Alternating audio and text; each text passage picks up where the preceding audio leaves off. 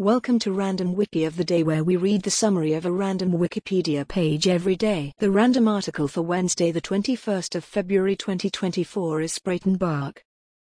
Spreitenbach, Heilmanik, Spreitenbach, is a municipality in the district of Baden in the canton of Aargau in Switzerland, located in the Limmat Valley, German, Limmattal. It lies southeast of the district centre, directly on the border with the canton of Zurich. It is one of the smallest cities in Switzerland. In Switzerland, a city needs a population of 10,000 or more to be considered as a city.